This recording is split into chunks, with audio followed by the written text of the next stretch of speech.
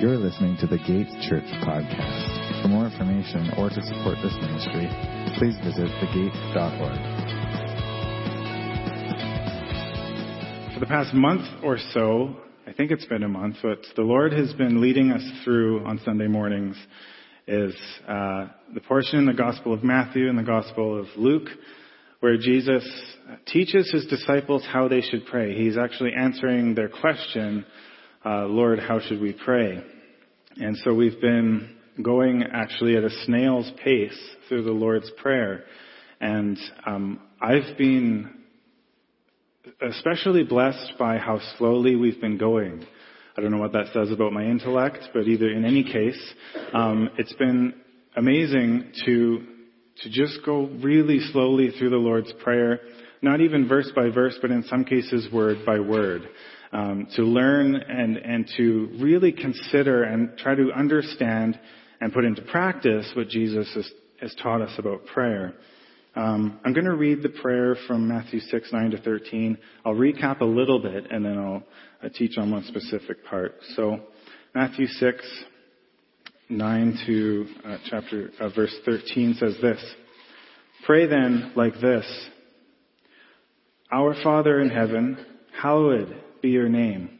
Your kingdom come, your will be done on earth as it is in heaven.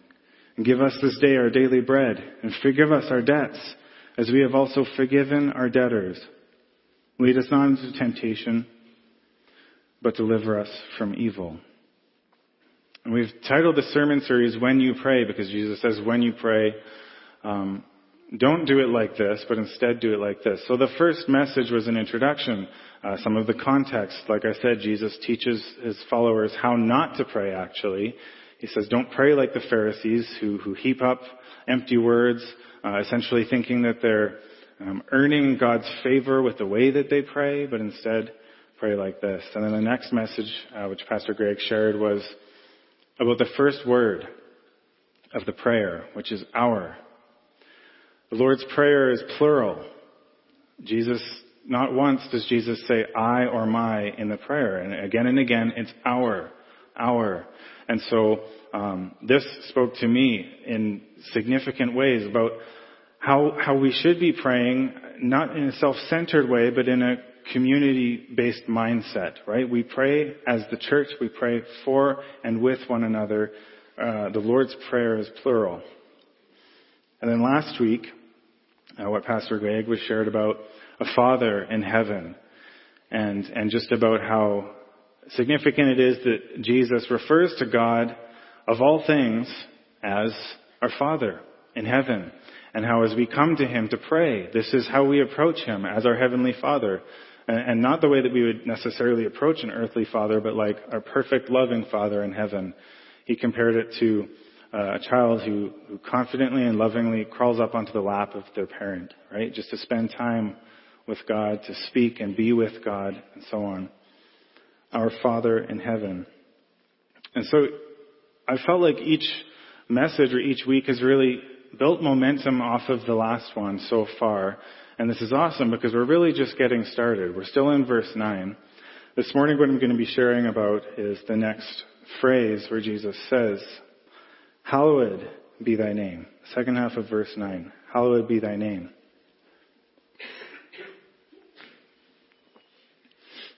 This is sort of a tricky phrase.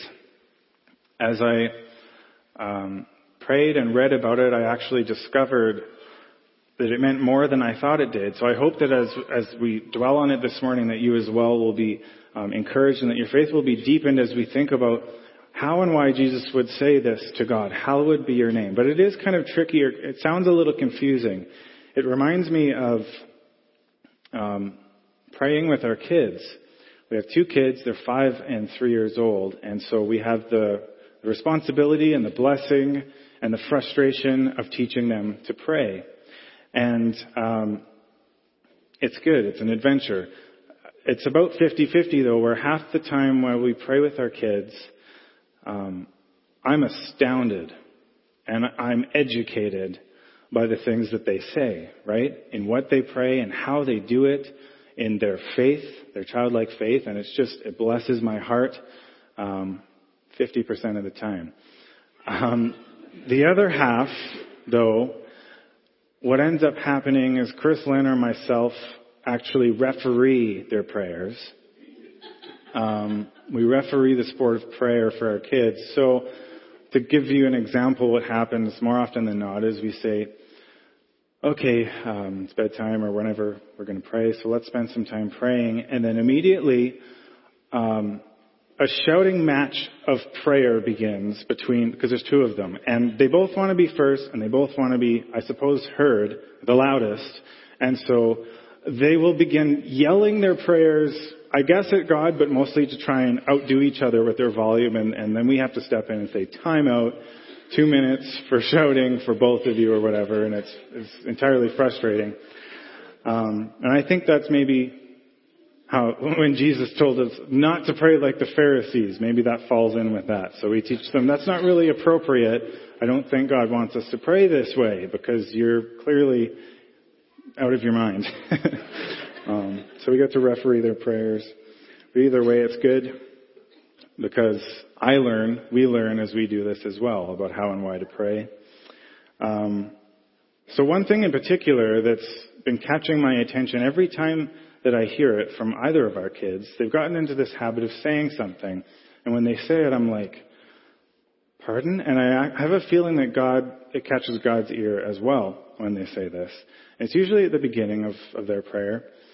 And we'll say, let's pray. And they'll say, okay, I'm going to pray. And we'll say, whoever it is, okay, you pray. And they say, God, thank you for God. And then they carry on with their other thanks. But they often begin with, God, thank you for God.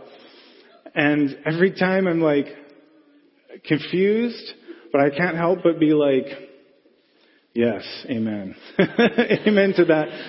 I have to agree. I don't really know what it means, but it sounds good. And I am thankful God for God.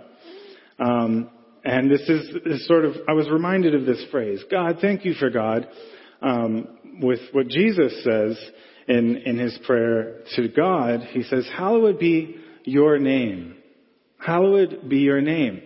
And if you are familiar with the Lord's Prayer, this is so easy to say or hear and pay no attention to. But if we think about it, it's like, how does this work? He's praying to God and he's saying, God, hallowed be your name. And the first problem is, if we use the word hallowed, what does that even mean? I never say anything is hallowed unless I'm praying the Lord's Prayer. So what I'm saying is it's an archaic word. We might sort of know what it means, but it's a confusing word to say. So in this case, what I would encourage any of us to do, if we're reading our Bibles and we're not sure about something that's very easy if you have internet access or a Bible app, or more than one Bible, is change translations to see what other translators would use maybe instead of that word. So I was doing that with the word hallowed, because, I could look it up in the dictionary, but I wanted to understand it a little bit clearer in the biblical context. So let's do that right now. I have two other translations. The first one I read was ESV, which tends to be the standard for it's called English Standard Version, but it's kind of like the standard version that we use at the gate. But it had that word hallowed in it. So what about others? HCSB translation says it like this, verse 9. Our Father in heaven, your name be honored as holy. Okay. And a different one, the Common English Bible, says, Our Father who is in heaven, uphold the holiness of your name.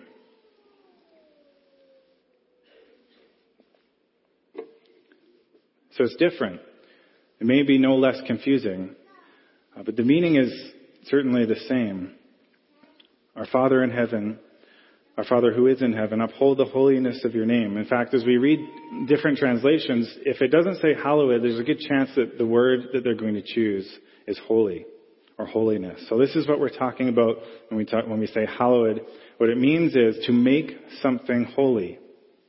We're talking about holiness. Jesus, at the beginning of the Lord's Prayer, is speaking of God's holiness.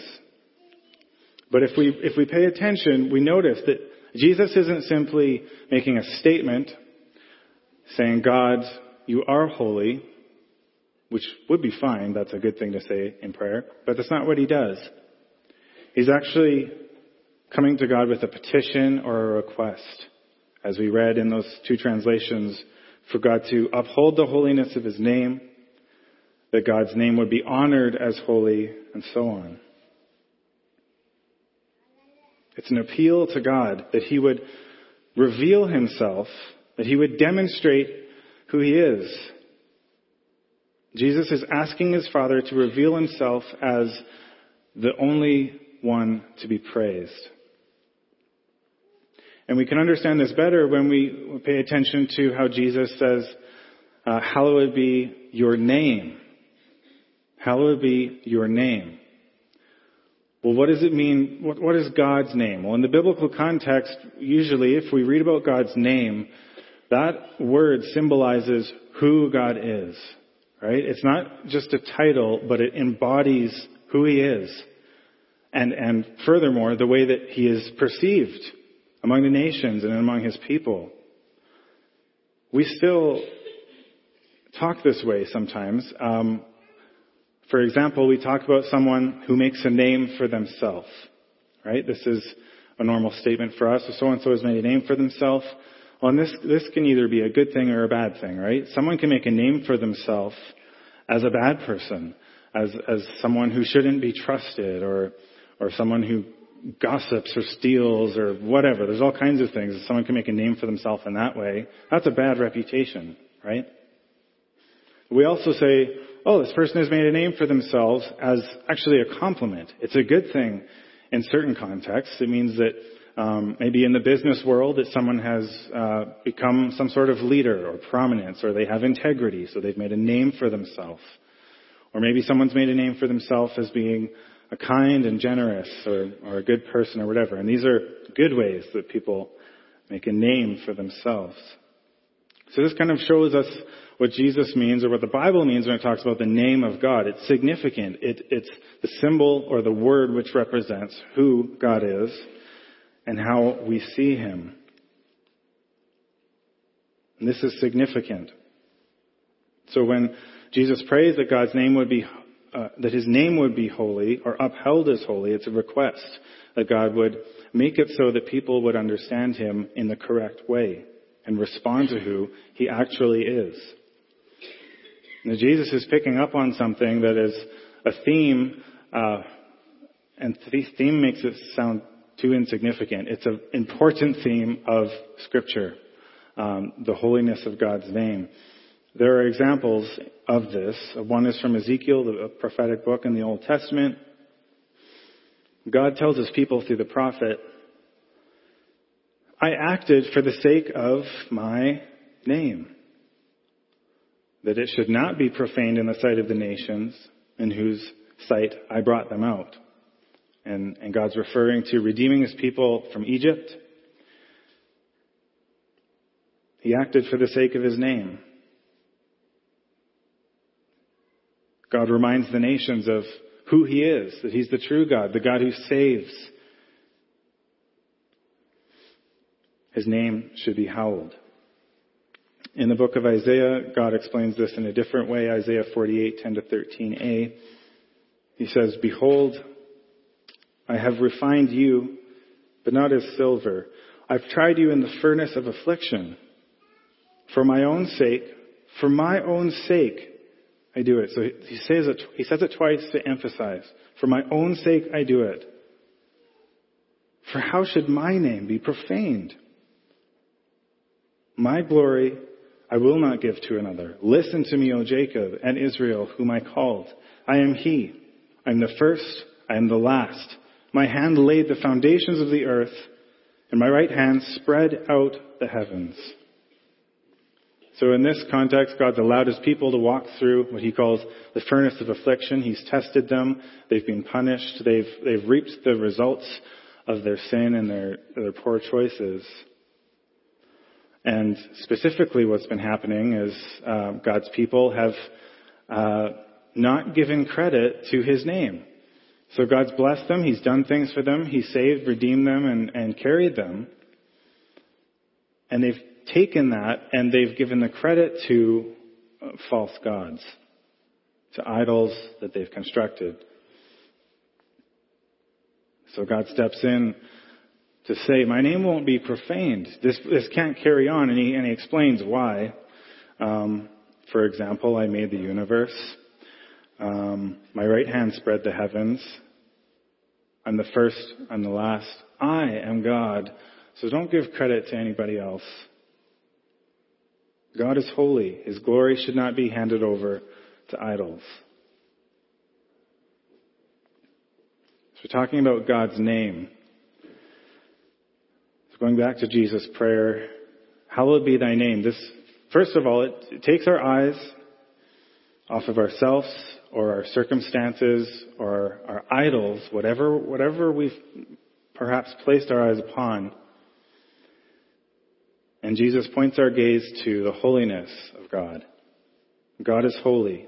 This is the truth. This is reality. And Jesus knows this better than anyone.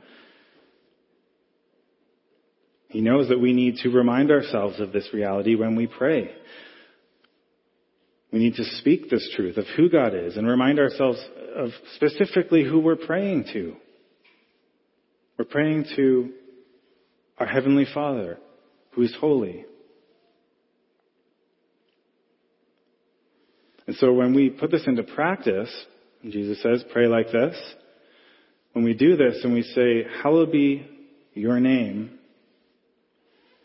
we're actually doing a very significant thing. It's not a small, meaningless, introduction to the Lord's Prayer, but it's a grand beginning to a prayer. Like I said, if we've read the Bible, we read just a couple instances, but if we've read Scripture, we know that God wants His name to be praised among all people, everywhere. So by asking for His name to be hallowed when we pray, we are stepping in line with the will of God. When we say, hallowed be thy name, this is a prayer which is completely in line with God's will. And this is amazing, isn't it? It's so often in prayer, we muse about what God's will might be. We wonder, and sometimes fair enough. But don't we desire to pray the will of God? When you pray, don't you want to pray with confidence knowing that you're praying God's will? I do. I want that. I know that God answers those prayers. So when we ask for His name to be hallowed, it's hard to say, we are doing just this.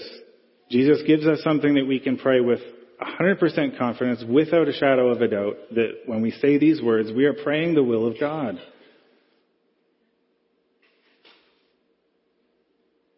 Lord, may your name be holy.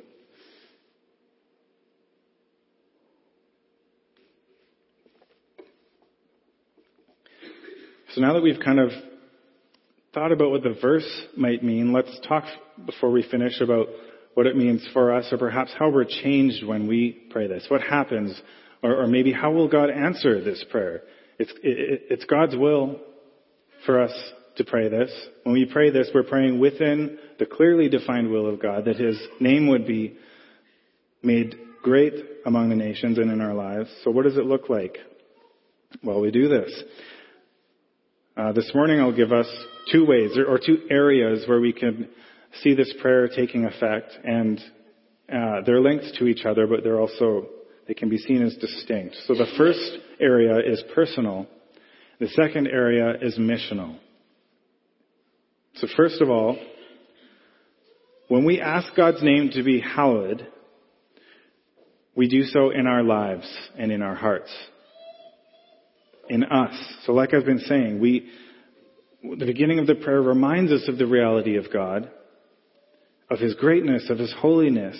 And so we pray that by the power of His Spirit, we might walk in this. We might bear His name correctly and with righteousness and faithfulness. Now, the psalmists touch on this in many of their songs. Psalm 115 begins with this. Not to us, Lord, not to us. Again, there's repetition for the emphasis of how significant this is. Not to us, no, but to your own name give glory because of your loyalty and your love and faithfulness. This is important for us to do when we pray because I don't know about you, but my basic temptation is to glorify myself or an idol, right? That's the temptation through and throughout from the beginning, to have gods other than the true God. But when we pray with Jesus and say, hallowed be your name, we are resubmitting ourselves to God's will in our lives. Lord, bring me back for your glory. Not for my sake, God, but for your glory. The psalmist says, because I've believed, I've experienced your loyalty, your love, your faithfulness, and so on. It's who God is. So we speak these truths. And when we pray for this, we can expect for this to change us, for our actions, for our words, our work, our worship, and certainly our prayer, for our lives to do just this, to uphold the holiness of God's name. Another way to understand what this looks like is well, what's the opposite of this? What about dishonoring God's name? What does that look like? Specifically as Christians. We think of it like this. The Bible tells us that we have been given all things through Jesus Christ. All things that we need come through Jesus. And if we believe and we have His Spirit, we've received these things. And yet, at any given moment, if we look at ourselves, we may not be living as if this were true. So, for example, we believe that God is in control and He's sovereign and He's good, He's got a plan. Well, then why are we filled with fear? We understand that God has given us the truth. Well, then why are we uncertain? God has redeemed us by His Son, so why do we continue to sin? God graciously blesses us. Why are we ungrateful? And so on. So this request and petition to God that His name would be made holy in our lives is asking for His Spirit, but the power of His Spirit to actually transform us from within and change our hearts and change our lives and our actions so that it lines up with what we know to be true, right? With what we've received through Jesus. In other words, Lord, save us from our hypocrisy. Right? Instead, may your name be truly holy in our lives for your sake. Hallowed be your name. That's a personal request to God.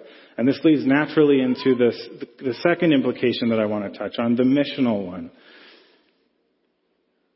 The petition for God's name to be made holy is both personal, but it's also missional. And this means that as we pray this, we're praying for God's glory to be made known ever more among the nations, among people who currently don't know Him, or who have heard His name but do not receive it as the true God.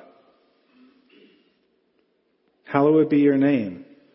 God, may your Spirit enable new believers to know you and love you. God, may those who have ran from you turn back to you and once again know you as the one true God through Jesus. Hallowed be your name. Another psalm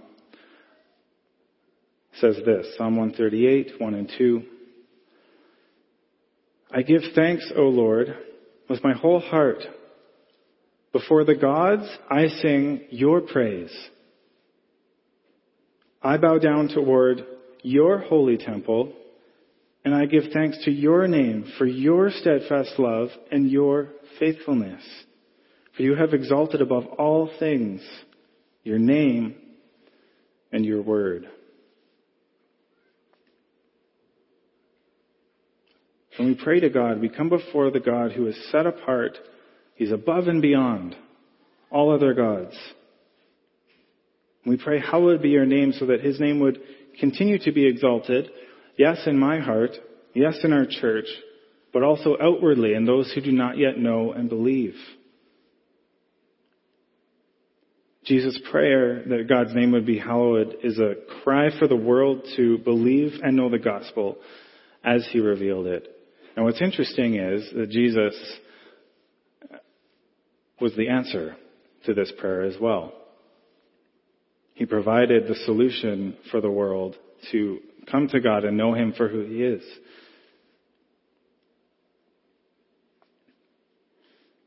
So I've kind of rushed through these ideas. Before I finish, I want to recap and remind us of what we've been talking about. So Jesus' prayer points us, first of all, to God. We say, hallowed be your name, to remind ourselves simply that God is holy.